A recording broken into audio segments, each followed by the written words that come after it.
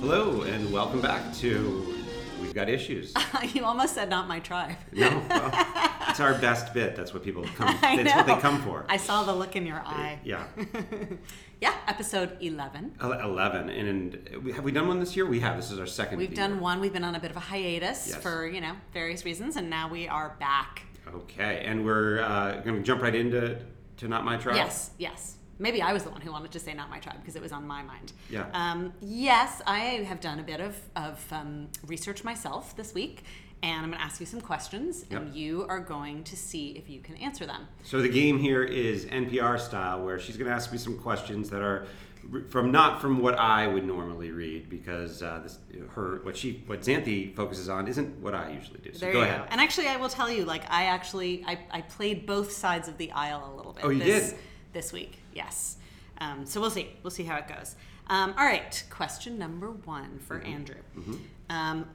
President Obama, as you may have heard, recently unveiled his official presidential portrait for the National Portrait Gallery, or whatever it's called, the President's Gallery at the Smithsonian. Resplendent in leaves. Yeah. And there was a secret coded message that certain people thought that they saw in this painting, which is by Kehinde Wiley, who's a very well-known African-American, gay male African-American artist. I see. Okay. Is that a hint? That might be a hint. And here are the people who saw this message. InfoWars. Yes. Alex Jones. Pretty sure it was on Breitbart. Right. Definitely reported by Sean Hannity of Fox. This is sort of like seeing the penis in the Little Mermaid cover. What? You don't know about this? No. Oh, so on the Disney cover of The Little Mermaid, there are all these buildings, and one of them looks like a penis. Like a penis. And so nobody knows whether that actually was intended to be that or not. But nevertheless, there is, if you want to see it, you can see it.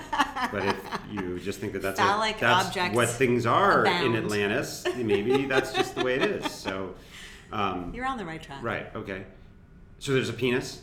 Very close. There's a vagina? I don't think those people would say the word vagina ever. It has green leaves, so I don't. I'm close. This wasn't a story that came up on your monitoring of the alt-right. Close to a penis, but not a penis. A dildo? I don't know. No. I don't know. I mean, I really am tempted to give you like half a point because you are definitely on the right track. Okay. But I'm going to tell you what it really was. What was it? So they claimed to see on President Obama's face sperm cells. Sperm cells? Yes. And the weirdest part of this is there's actually like a little grain of truth in it, which is that Kehinde Wiley has, in previous paintings, included pictures of sperm hidden in the painting as a comment on masculinity. Now, did he include this on the President Pictures of Obama? Of sperm. You mean like the little tiny guys? Yes. Not like ejaculate, but sperm actually cells. like blown up. Yes, picture of like the little fish. That's why I said sperm cells not and not a fish. semen. What is it? Like a tadpole. It looks like a little tadpole. Exactly. I mean, I guess that's what it's he has actually included those in other paintings. Okay. And they looked at this painting, and you may know that President Obama has a vein on the side, on his temple, like some people do. And they looked at this, and they were 100% sure that it was a sperm. And that it represented, even crazier, that it represented how foreign leaders treated Obama. It was a symbol for Obama's humiliation by foreign leaders during his presidency. Interesting. Yeah, this was on Fox. That's an interesting concept, because I can see the idea of like, oh, this guy puts sperm in everything as kind of his motif, like that he puts that in.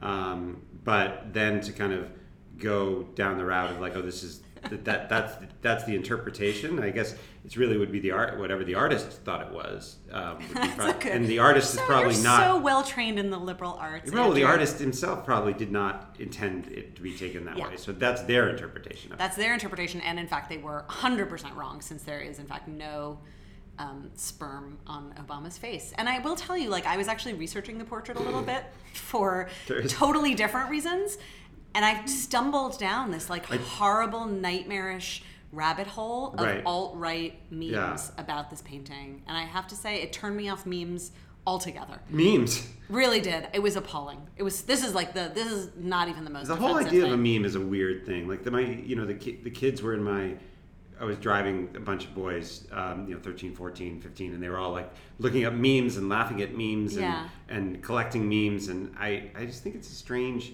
Is it any different from when we used to tell jokes to each other and jokes would get passed around? I don't know. I just think it's. I think like those Harvard kids who got kicked out because of memes, right? Like they racist or sexist. I think the problem with it is the thing with the memes is like how far can you push.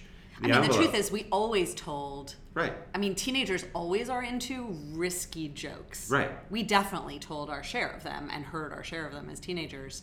No one else knew about it, though. Yeah, right? It's just a weird.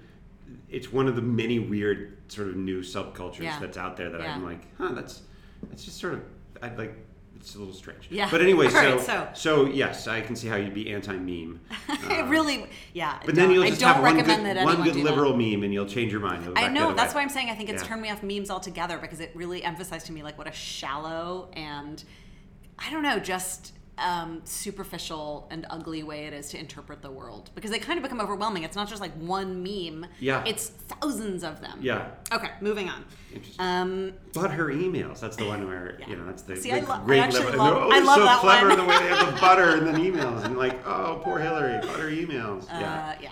I like the one that's the sign of but her emails in going morass, underwater. Yeah. Damn you, Andrew. You came up with one I like. Oh, for one. Well done. Okay. All right. Next question.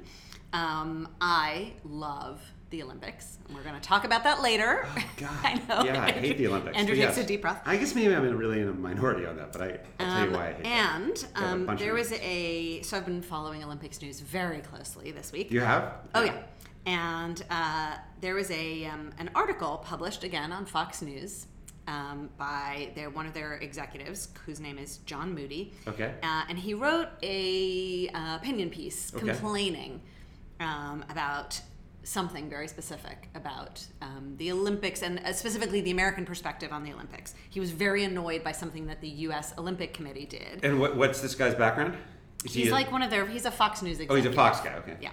And he proposed an alternate motto, mockingly, that he was like, maybe the United States Olympic Committee should change their motto from whatever it is, faster, higher, stronger, right, to this. And I was wondering if maybe that was something that you knew a little bit about. Interesting. I don't. I'm sure it has something to do with diversity for the sake of diversity. Ding, ding, ding, ding, ding. Very well done. Yes. But what was the motto? Darker, gayer, different. Yeah, right. Yeah. And in fact, what's interesting is that Fox actually pulled his article, so you can't find it anymore. Yeah, I think he definitely went too, not just too far. He just, obviously had. I definitely recommend that if people are curious about it, Deadspin did an excerpt and a little takedown of it. That's pretty entertaining. Well, it's hard. Sometimes it's hard to attack.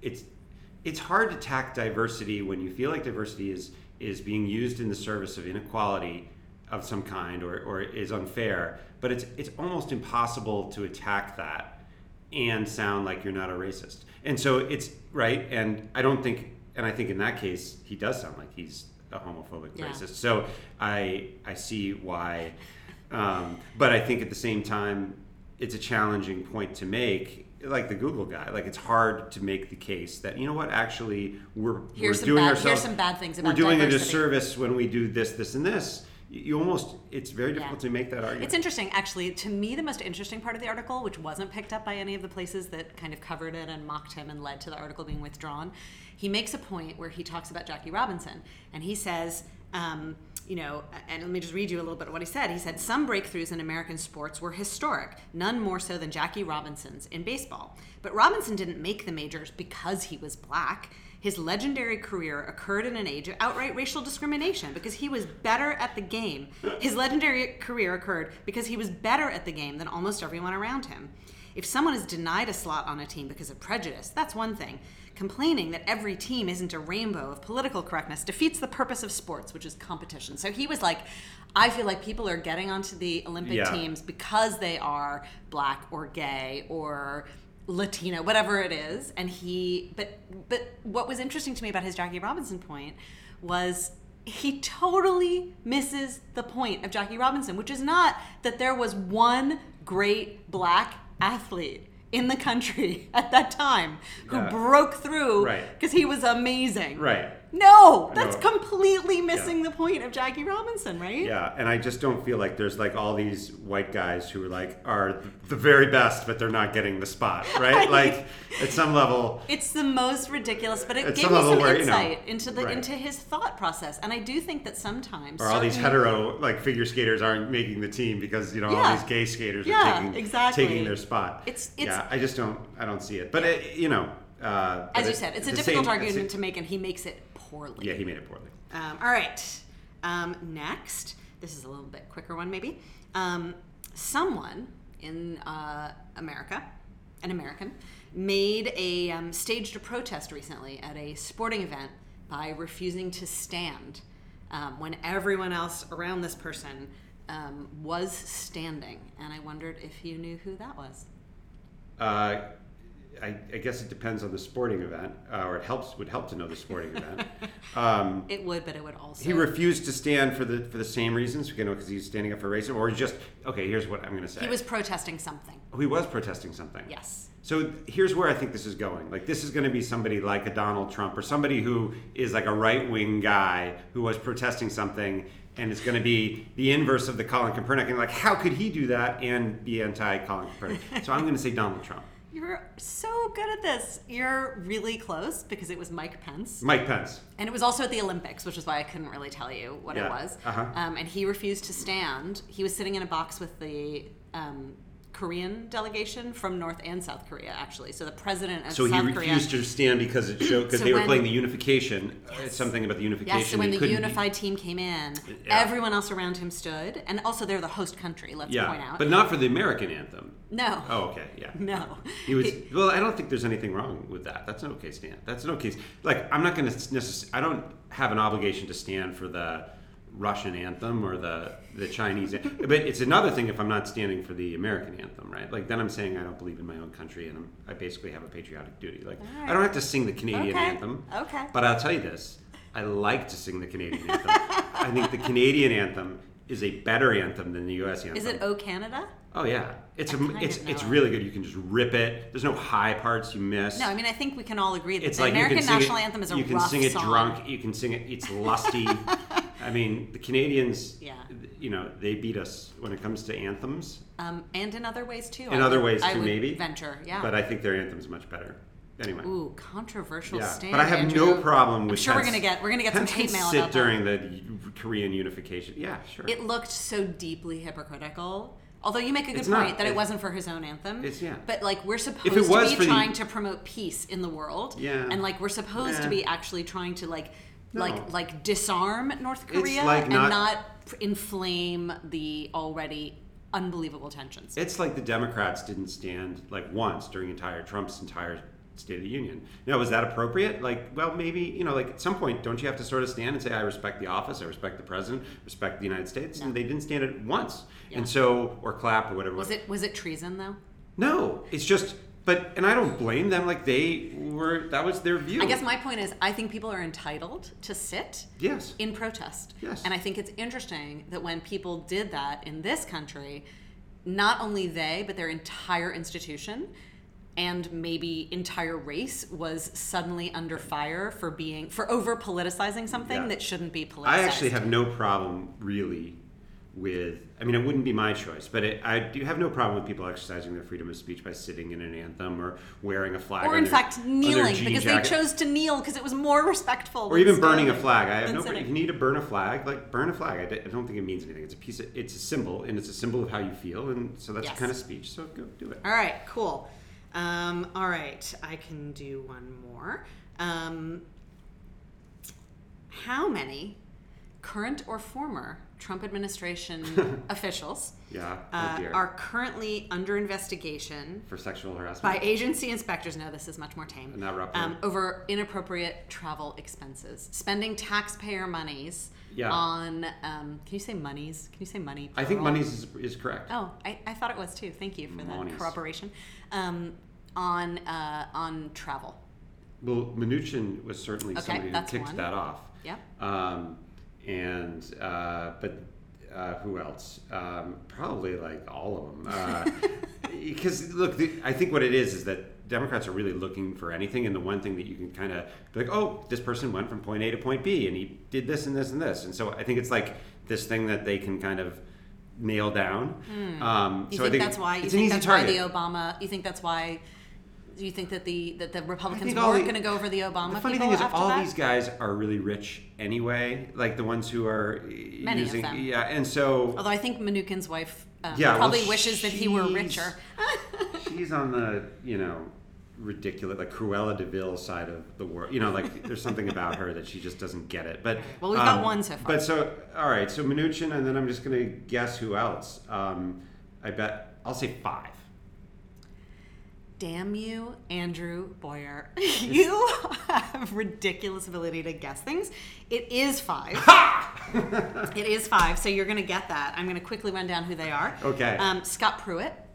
EPA. Who flies all the time, and he flies first class and or chartered. Yeah. What was great about him was they asked him, someone was like, why? And he defended it by saying, why he needs extra security. We live in a very toxic environment politically, particularly around issues of the environment. So Did you hear his interview? So what he actually was trying to say was, I'm in danger because of the toxic political environment around issues of the environment. Yeah. Which, by the way, he shows no concerns about making it much more toxic. That's not the craziest thing to say. I mean, like Greenpeace does like blow up tankers and stuff like they've done. There are these kind of like eco-terrorism is a real thing. Very weird and inappropriate choice of words. I guess. Did you hear the Pruitt interview that the New York Times did? Yes. Yeah. I mean, I thought this guy basically sounds like he's basically saying, hey, I'm going to go back to being kind of the 70s EPA. And actually, I thought he made a good case that like that Obama overreached with some kind of executive orders. I totally disagree because I've now heard interviews with him and several other people who all say the same thing, which is we're just going to do our jobs. We just want to. We're just law-abiding people, and we just want to stick to the letter of the law. So he sounded totally reasonable in that interview. But then when you find out that he sued the EPA 14 times or whatever it was as the DA of Oklahoma or whatever he was, and that he's received unbelievable amounts of money from the oil and gas industry, like it stops seeming so reasonable. Anyway, really quickly, Tom Price actually lost his job as Secretary of Health and Human Services. Okay, so he's just another white guy. You can forget him. He was kind of a bigger guy, right? I don't even know. They all look the same to me. And he was in a previous administration too, I think. I don't know. I don't think he was. He's a doctor. Oh, it's a different guy then. Yeah. There's another Tom. Okay, go ahead. Just interestingly, he took 24 private flights between May and September of 2017. Guess how many private flights that Obama's HHS Secretary Kathleen Sebelius took in her 5 years running the agency, Andrew? It is such he took 24. It's just such a silly thing that I mean, by the way, it was silly when conservatives used to do this with Obama too. Be like, "Oh my God, you spent $500,000 to go to Martha's Vineyard." Do you remember that the president ran? Do you remember that the president ran on a slogan of draining the swamp, meaning stopping unnecessary boondoggles by politicians and wasting taxpayer money? Yeah. All right. Anyway, she took zero. She took 0 private flights. Mm-hmm. 0. Okay. So Kathleen Sebelius is. She's good. Didn't know the right people, I guess. I guess she did not. She was okay with flying in economy, I guess. Yeah. Shulkin is the latest one, who's the VA secretary. Okay. Don't know You'll hear more about him because he's probably going to lose his job too. He's in trouble right now. Yeah. He went to Europe and swanned around and got free tickets to Wimbledon, and then got people to lie, basically his aides to lie and say that he. It sounds like a horrible job working for the country. Like at some point, like. Well, you don't do it for the perks. Exactly. You don't do it for... What do you do it for? Like, everybody hates you. You don't get to go to Wimbledon. Why do these people say that they're doing it? You can go to Wimbledon, you just have to buy your own ticket. Right. So you're paid $110,000 a year, or whatever it is. You get... Everybody yells at you. And including me. You have a very difficult boss, Trump, like, who's going to cut you down, behind your back. Like, why would... And you can't even, like... that's a great point. Fly a plane, At some point, you can't even charter a $25,000 an hour plane to take you from point A to point B. If those guys' job is so important, right, that they're running the entire environmental policy or whatever, and their time is that valuable, or just trying to dismantle it all. We have these private jets for CEOs of Fortune 500 companies because we're like, well, that's really important. Those are profit-making enterprises. Fine, but if these guys, we really think, Scott Pruitt's job is really important and what he's doing is important, I think he shouldn't be sitting there waiting in line at the airport for 3 hours. I actually think that's fine. Let's make that why are these people going where? They're being scrutinized by the inspectors general of their own agencies for why they needed to take these trips and the means that they use. They got people to lie and cover up in Shulkin's case. Yeah. Why did his wife need to go? She didn't. Well, the funny thing about the whole thing is that the job is so bad that there's a presumption of graft, because why else would you do it? Yeah. That's exactly the problem, which is we've made the job so bad and so unattractive. Don't you think that there's jobs that you take because you're idealistic? I mean, all of the reason, Kelly, for example, right? Trump's chief of staff for 5 more minutes. Don't necessarily do good work. If you got somebody who's... I totally disagree. I think that's the only Jimmy reason Carter was kind of an idealist and he was kind of an ethical, moral guy, but you kind of get... Problem with idealists I'm not saying it's the only them. Job. It's not the only skill you need to have to be a good president. I'm saying you take jobs in government, not because you're doing it for the money. Right. I mean, this is true you're doing it for across your the board. You're doing it because you think you can make a difference and make things better. But if they make people. that job so bad and so unattractive Who's made the and job, so scrutinized, who's made the job bad? I think, clearly the Republicans are part of that because they want to just basically reduce the spending in government, so they're cutting everything, and then at the same time, I think the media makes it bad by essentially scrutinizing every little thing, and you can't even go out to lunch with a lobbyist over $50 without disclosing it. You think that's because of the media? I think that's because of ethics rules. Or whatever. Okay, fine. So some guy can't take me out to lunch. I'm so fascinated that this is your I just think I think all that's fine, but at the same time, who wants that job? Well, under this administration, nobody. Right. This is a big problem. I just think it's a weird thing, and I think the reason that you do take that job, if you're a serious person, you care about your career, is so that you can then, in 2 years, you do this horrible job where everybody watches you, everybody hates you, and then in 2 years you go make $6 million doing speaking engagements. To me, it's really interesting because I have never, I don't think previous cabinet positions have been scrutinized as closely, right, as some of these have. And some of that is that the media is watching these people more closely. Honestly, some of it is that these people just keep screwing up so royally that they're, Ryan Zinke rode in on a horse to his first day. The Secretary of the Interior, who is also, by the way, has had some insane travel expenses. Wait, so riding in on a horse is... I'm just saying they're drawing attention to themselves. He wasn't doing that for transportation reasons. He was doing that. He was making a point. Yes. What was his point? You tell me. Okay. He's the Secretary of the Interior. He's a cowboy. Okay. He's on the side of the cowboys. Good old-fashioned American values, Montana, blah blah blah. Yeah. Okay, yeah. That's fine. Anyway, all right. Well, that was. But he paid for the horse, or we paid for the horse. I just was wondering. I don't know who paid for the horse, but we should totally find that out. No. The horse was unrelated the horse is to okay? the travel. You just don't like the symbolism of the horse. Yes. Okay. Yes. Who paid for the horse? Yeah. All right, listeners, you have your task. Yeah, we need to know who paid for Ryan Zinke's horse. This will be our scoop. Who paid for Zinke's horse? It sounds like one of those trick questions. Who paid for Ryan Zinke's horse? All right. Well, honestly, you astonish me with your ability to guess, which is really way better than maybe mine. It's your transparency. I see where you're going. I know where you're going to go. I want you to succeed. There's always it's almost like watching G.I. Joe cartoons where you're you kind of know what the moral is.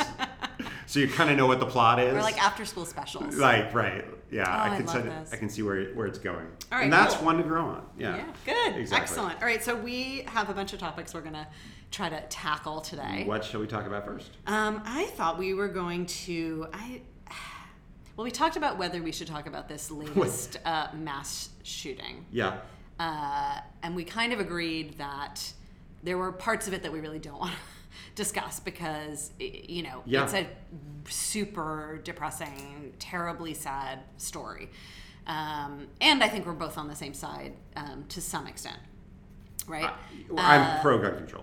Okay. And I think we're in a huge quandary, and I don't see an easy solution. So what we'd sort of say what we would do is we'd say, well, what if anything is going to change this? Yes, because I think like that's where the media is definitely heading down this road of like, okay, we've now covered the same kind of story.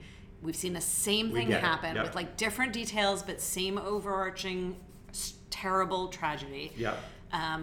What can we do? Is anything ever going to change? Do you think so? The stalemate that we seem to have reached in this country. Well, I've seen various ideas kind of floated around this week. Yeah, but I've seen those ideas before. Some are new to me. What's the newest idea? What's the best new idea? So one idea I saw was that teachers should all go on strike or organize in some way. Refuse to go. One person proposed, teachers should refuse to go into classrooms until I don't know what Congress decides to debate this. You mean sort of like the air traffic control? I think Republicans would love that because they can finally we can get rid of all these teachers. They would just be like, amazing. Thank you, teachers. That's a depressing thought. Yeah. I don't know that I think that's a good idea. And the truth is, what's fundamentally flawed about it is it's ignoring the fact that there are teachers in red states and there are teachers in blue states, and it's totally possible that some of the teachers in red states or gun rights states, as they would call themselves, might actually say, no, I want to have my own AR-15 in my desk so that if a shooter comes in, I can defend myself and my classroom. So you think maybe some kind of a mass movement of I'm trying to think solidarity. along the lines of what would cut across political lines. How does that change the policies? How does that actually change the makeup of the House or the Senate or the president? So obviously voting is the number one and most effective way that you can do it. Voting. But voting is it's not a fair game, right? Because you have politicians who are basically being given gigantic campaign donations by the NRA.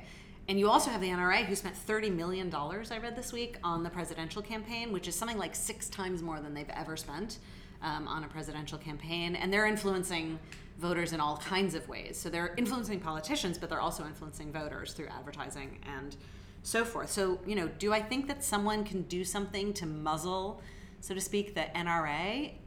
It's not about the NRA. I don't see how. Oh my gosh, I absolutely think it is. I don't think it really is. I think that the NRA is given more credit for being the kind of the mastermind of this issue than they actually have. I think it's the Second Amendment.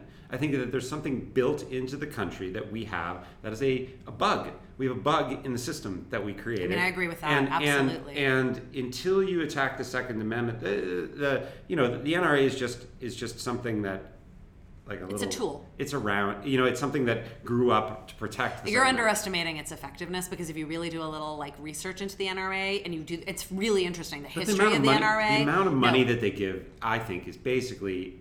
People way overestimate the impact that they have on people's voting. The reason that those Republicans vote for the issues in the NRA is not because they get piddling dollars from the NRA. It's because they get millions. It's because their constituents want that, yes, and the NRA can mobilize those constituents and get them thrown out of office. But Andrew, if you do some research, you find out that people's attitudes about guns have shifted dramatically in the last 30 years, even in the last 15 years. Yeah. And these guns, these AR-15s, like the one that this shooter used in Florida this week, these did not used to be guns that civilians would buy. And it wasn't because they were illegal. It just wasn't a gun that people were into. And it's become a very, very popular gun. And I think we have to look at why. Yeah. Why is this gun popular? Is it because people play more violent video games? Is it because fun. But what's fun about shooting a machine gun? I don't know, I've never done it, but it's clearly fun. It's clearly something that is fun to do. It's fun if you believe it's fun. If someone gave me, I held a skeet shooting rifle once in my life and I almost threw up. But no, I did. I really that's did. An unusual reaction. No, I was not the only person who felt that way. Fine. You become acclimatized to it because you enjoy it. And I'm not saying there's something wrong with enjoying shooting a gun. I just think this idea that you use something like an AR-15, people will say it's really fun. I like to use it for target practice. Yeah. Is because fun. They've been taught that. Not fun to me. No, because I would think about it killing people. if I had that gun in my hand, and that's why I feel sick. Yeah, because I think but I'm if you can holding reframe that in your mind, somebody. it's like, oh, I'm killing somebody who's coming in to, take over my country, or killing somebody who's coming in to attack my children. Then all of a sudden that's empowering, and now you're like, oh, look at this, look, this is fun. I'm killing the bad guys, and so I think that there's something empowering about and exciting and visceral about guns. But Andrew, you have a background in advertising and you understand this stuff, and people have been sold this story, right? So here's an example. I think fireworks are really fun. I would like, I think for they're the kind sake of dull. for the sake of they're argument, kind of boring. Okay? I'm kind of over fireworks. I would like to fill my house with fireworks. Yeah. Okay, and shoot them off in my own backyard. Yeah. Okay, I am prevented from doing that. Are you? By the laws in most states, except for a few crazy places. Right, because you're going to hurt yourself. Or somebody else. Yeah. Okay, so... But in the South, it's okay. Yeah, and I'm probably in Florida. Nothing against Florida. It just happens to be a fairly lax state on these kind of regulations. Why is that forbidden to me? It's fun. I really want to shoot off these fireworks. Super fun. It is fun, and you have a right to do all of that. Although you have to have a license, I think. So why is no one going to bat? But also fireworks? Maybe arguably, fireworks disturb other people, and maybe they're a fire hazard. Definitely, they disturb them way more than guns. And there's nothing in the Constitution that says, by the way, you have a right to light off fireworks. I have the right to pursue happiness. You do, but that's fireworks make me happy. Limited right. That's a limited right. Whereas yes, clearly the right to bear arms is but the completely right to bear arms unlimited. Could not be more explicit. And look, I think that's the problem. And so can we change that? You went to law school. Let me give you tell me about the Constitution. 3 ways I think you could change it. You could tax the hell out of things to make it difficult. That's how we got rid of cigarettes, right? We basically just made them really expensive. That plus a public health campaign. Yeah, but I think that the public health campaign wasn't nearly as effective as just it's like $10, $15 a pack of cigarettes. And if you're addicted, that starts to become a real amount of money. Yeah, opioids are cheaper. They are. I know. And you can get them from China in them. But okay, so taxing them is one option. Is you just tax, right? And so they're not illegal; they're just expensive. I think that's one way to do it. I think it might also prevent people from amassing an arsenal. A lot of these people who love guns have 75 or 80 guns. Yeah, and making ammunition as expensive as the guns. That's one. So I think that's maybe the best way to take it on. I think the second way probably is just sort of changing if you can, culturally changing the idea of it. So it's just oh, how pathetic! Like to go shoot guns. It's not fun anymore. Right. So I think if you could do that and just be where you went and shamed everybody at the local rifle range and just being that doesn't work though, because liberals have been trying that, or gun progressives who are for gun but control, if there was that totally backfires. They eventually did that with cigarettes too, where you're if you have they did, but Andrew, part of that was calling the tobacco executives to account and basically preventing them from using advertising, which they had been for years, and product placement, right, in movies and TV shows. We grew up with people smoking all the time in movies and television. Maybe you use children. Influenced Maybe us. You use children as the way you do it. So you actually shame them with because you can't be hey, that 6-year-old's telling me, what are you doing? You ridiculous man. Well, you can't be angry at a 6-year-old. So maybe that's an effective way. Okay. And there's a third way. Not an easy way. I think maybe there could be sort of a candidacy that's and potentially that could try, but it would be something at the level of reversing prohibition. It's that kind of a big movement. So it would have to be a groundswell. It would have to be like the temperance movement. Probably not less actually ending prohibition, but more starting prohibition. Yeah. The suffragettes and the temperance movement and and pushing for this amendment and getting power and freezing out candidates who didn't believe in it and that kind of a thing. I think, but I think what's amazing it could be a big problem. I mean, when you look at like what people are actually trying to do, and there are some amazing activists doing so much work on this issue, and I know just the very, very, very tip of it. But if you look at like the response to things, people have said, okay, let's not get rid of guns. Let's get rid of bump stocks, right? After the Las Vegas shooting. It should have. Even that has failed. Yeah. Even that. Yeah. Which seemed like everyone could agree with this tiny thing. And do you know why it fails? It fails because the NRA and the gun manufacturers are terrified that even one tiny change is going to evenly lead to their guns being taken away from them. Well, also I think with the bump stocks and other things, right? Like that, it's also about the other way that you can, and I didn't mention this, but they did with cigarettes. The other way that you can do this, right, is if you puncture their kind of corporate veil and you get them on legal liability for something. Yes. And I think the bump stocks, that was the worry, that like once you say, you misrepresented your product, what you guys did to the people, and then that looks like what they do with cigarettes. Like, you said these were healthy, they're not. And then that's the beginning of the end. And so I mean, and they're right. They're totally right. Like, this is definitely the way that it could go. And there's a reason why people were like, let's get bump stocks. But it's just astonishing to me that even the tiniest, and I heard a politician, and I missed who it was. They've seen that movie before, and they're ready for it. Yeah. Yeah. I heard a politician being interviewed this morning on the radio, and I don't even know who he was, but I'm going to assume he was a Republican from a gun state. And the interviewer said something to him about, assault weapons. And he said, this wasn't an assault weapon. And I was like, oh, and that caught my attention because I was like, it wasn't an assault weapon? Right. And then I look, what does AR stand for in AR-15? Automatic rifle? Assault rifle. Assault rifle. Anyway. Yeah, well, according to something, because nothing can be automatic. In AR, like there's a difference between a semi-automatic and an automatic weapon, but they're very easily modified by a bump. And so the actual number of true automatic weapons is very, very small. Yeah. And it's like a very rare thing. Yeah. But very easy to work around it. And we make this joke sometimes that like, the Second Amendment says that we can have. I wanted to talk about the Olympics. We'll get there. We make a joke that like, let's give everybody muskets where you have to stuff it full of gunpowder, or you shove the musket ball down inside it. It takes like 15 minutes to get it ready to shoot one shot. I'd be all in favor of that. Well, I think there could be sort of also the idea of a technology thing where you essentially mandate that certain types of guns can essentially be, you have a right to bear them, but that can be, I don't know. Yeah, I mean, you and I aren't going to solve this, obviously, but like it's a really crazy. I actually think situation. there's besides those things, and I actually don't think those things would ever really work. I think it's never going to be solved. I think it's going to be. We're just going to continue to be the only country in the entire world that has these mass shootings every month. Yeah. Well, there are other countries that have systemic problems that like are part of their culture. Like, for example, I would say like Russia and alcoholism. Like, is that fair? Like Russia and alcoholism, like they have a systemic cultural problem with alcoholism that's like so deeply ingrained. The difference with alcoholism is you mostly kill yourself.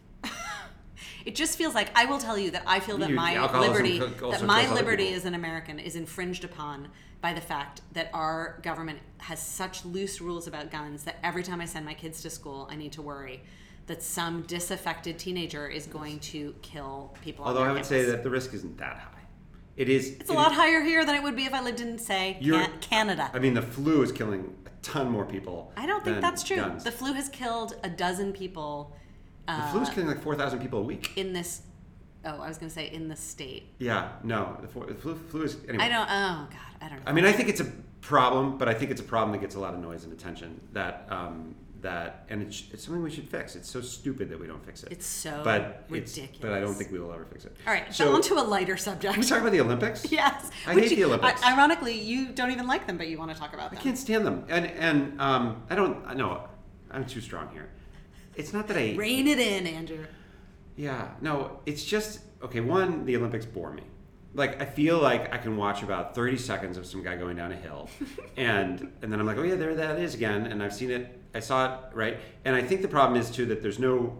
With the Olympics, like, there's only room for, like, one story. Yes. That you can remember. Like, it's Ty Babylonia, or it's Mark Spitz, or it's, like... the U.S. hockey team, or it's whatever. There's basically only room in all of our tiny brains for one story. And this year it's Adam, what's his name? He's the story. I think you only think that because I keep posting. No. He's the story. And then there's also the guy who did a quad is kind of the story, but it didn't work out. And but we only think that's the story because he's American.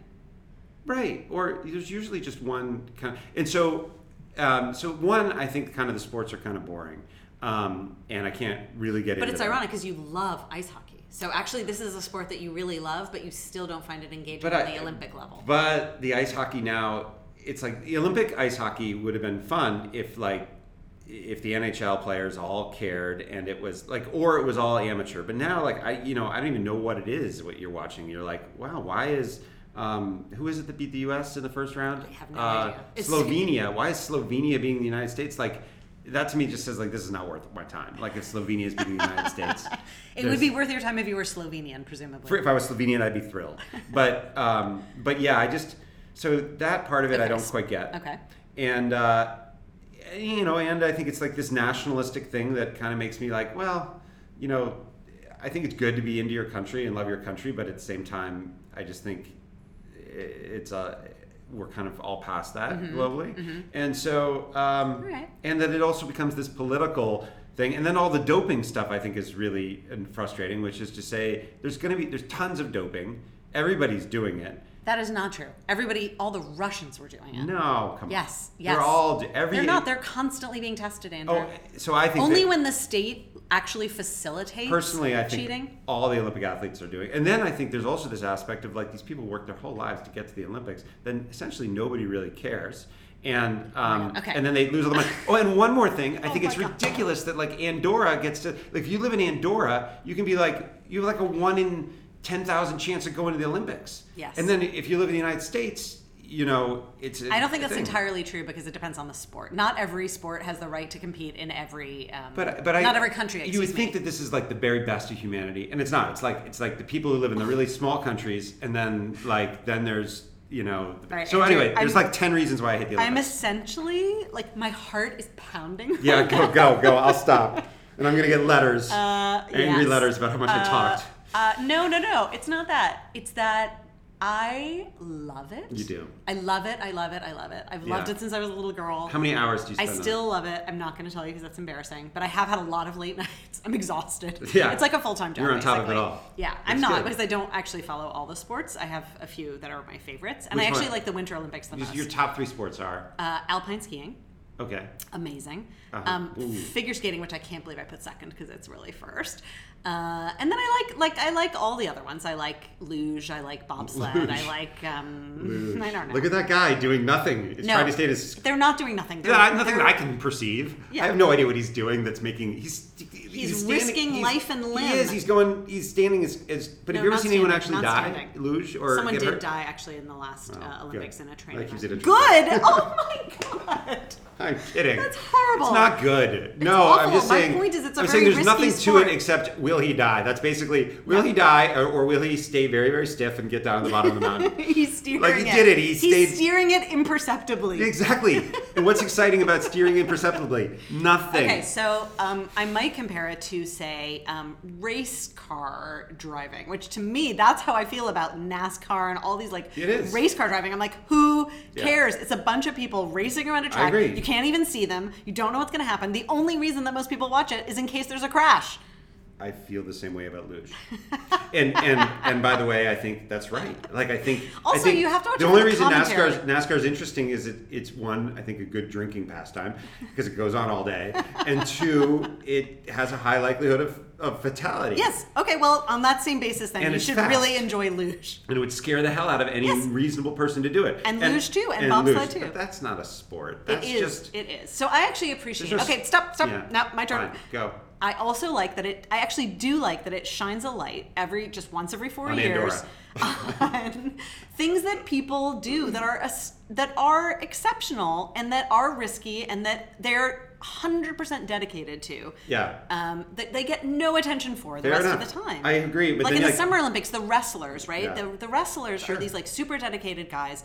The rest of the year, these guys are like working at like car washes and menial labor in order to pursue their dream of wrestling. That's I what find I do that with incredibly inspiring. I do. Well, I just sort of look at the Olympics and I'm like, oh yeah, there's that guy who can flip over 10 times in the air on a snowboard. I do like snowboarding. And then I look at it and I'm like, okay, I've seen that. And then there's one other thing I hate about the Olympics, right?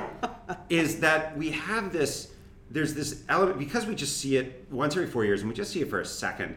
There's this, or multiple hours. There's this kind of element of it of just like, it's like a chef's tasting menu in a way where you're like, everything you're getting is kind of like, this is the very best this restaurant offers. Right. And you kind of taste it. And then after you've had 10 of these things, you're like, oh, that was okay. I like that. And like, so these guys are doing these things of enormous perfection. And then like, oh, she missed that landing a little bit. And like made it, like one little muscle didn't twitch the right way. And we're like, ah.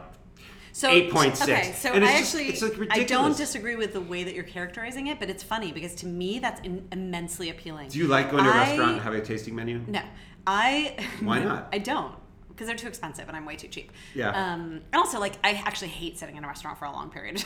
I'm like, I want to get in and out. There's something about it that's not like.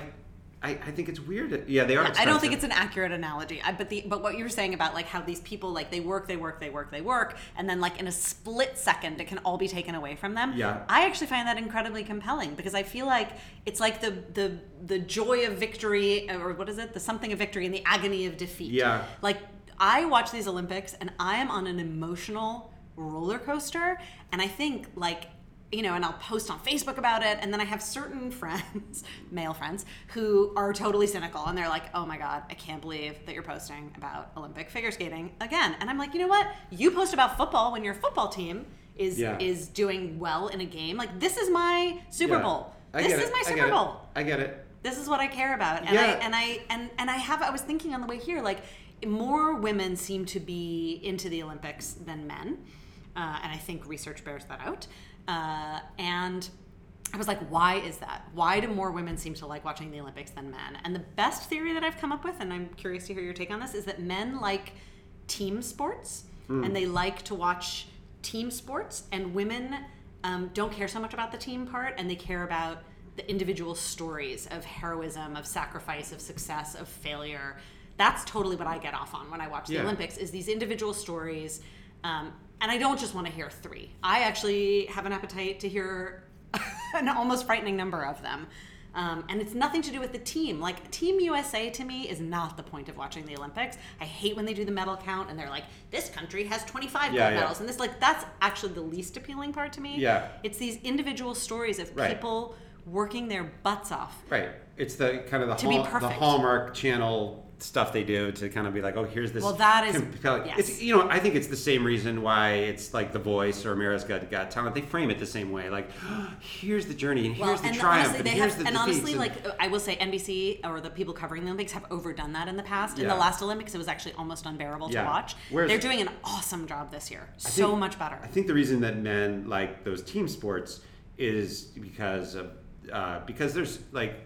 I know, I'm asking you to think about this off the top of your head. It's about strategy, and it's about statistics, and it's about kind of watching these things develop over time. I don't think that's it. And kind of putting yourself, and kind of putting yourself in the coach's kind of thing, and like, oh, should you trade that guy? So there's this kind of continuing narrative, this like, over seasons where you're like, oh, the Rangers have this year, and then blah blah blah, and you kind of have this, stored history, and you kind of go back to it. No, because there's tons of strategy in the Olympics too. Like, even figure skating, which I know people who don't like it will write it off as like, well, it's ballet on ice. Like, there's actually unbelievable strategy and thinking about like, what jump should you do and how many points will it get, and should you try it this way or should you try it that way? I think it has much more to do with allegiance and wanting to feel like you belong to something. And I think men have these incredibly strong, and some women, incredibly strong allegiances to teams. Like, they're so emotional about them. I think teams matter. But I think men, for example, are just as interested in, say, tennis as women are. Like, so, you know, you might like, men probably root for a Federer as much as women. I was hoping you wouldn't bring up tennis. Right? Why? Well, because that is the perfect counter argument, like, as an individual sport. Yeah. So I don't think it's just the team. I think it's this aspect of a story and a narrative, but it's a different kind of story. I think it's an individual story versus a collective story. And the Olympics, I always feel it's always the same story. It's always this story about this little person who got up every morning at 5 a.m. to do this thing that they were passionate about, and gave up all these other things, and then made it to the Olympics. And this is the first time you're ever going to hear about her, and you're never going to hear about her again. So let's celebrate her moment. To me, that's so much more admirable. Like, you know, I have friends who are Tom Brady haters, and I have friends who are Tom Brady admirers, and they have been known to interact with each other on my Facebook page. It's a snowflake story. It's what it is. No, it's this idea that and when they snowflake. but the Tom Brady story is that exact story, which is he, worked really hard, he was cut from this, he didn't make that team, he had to work his way up, he was, not drafted, I don't even know all but the that's details. Not the part about Tom Brady that I find interesting. No. But then, he made it, and it's through his dedication and his hard work and his sacrifice and his team leadership that he made it, right, to where he made it. Can I say something why crass? Is that a more interesting story? Can I say something crass now? I don't know. That story is for women, so that women will like football. That's what that story is all about. You don't think men like Tom Brady for that reason? You I don't think they just men, like him because he throws the football really well? I think men like thinking about. Or because he's married to Gisele Bündchen. No, nobody cares about that. They care. They're all about what plays he's running and what his strategy is and how he can see the field and he can see this guy and that guy and how he can execute on that. So when men are watching Tom Brady, do they imagine imagine they are Tom Brady? Or I think they imagine they're Belichick. I think that men watch football thinking I'm Belichick. That they're the coach? You're the coach. Oh my God, now I'm going to ask every man this. This is That's fascinating. a good question. But and by the way, that is a very interesting point about whether that Tom Brady story is for women. You. That's for you. That's possible. I mean... That's possible. I mean, who knows? So men, my male Tom Brady fans, you let me know what you think. What you think of that theory? Yeah, it's not about him overcoming blah blah blah. It's about how he wins. That's what's so interesting, I think, to me. And I'm not into football at all, but I think that's what's interesting about football is how they choose the plays. Yeah. Well, this has gotten contentious, but fun. There's some yelling, I feel like. I know. Did we yell? I hope we didn't get too loud. I think that's our show, ladies and gentlemen. Thank you. If you listened to this far, if you did, say, "Hey, I listened to all the way to the end," and we'll be impressed. And tell us what you think about whether the Tom Brady story is for girls only. If you can solve the gun crisis, go ahead and let us know how to do that. Please. Because we certainly haven't talked enough about that. And other than that, we'll see you next time.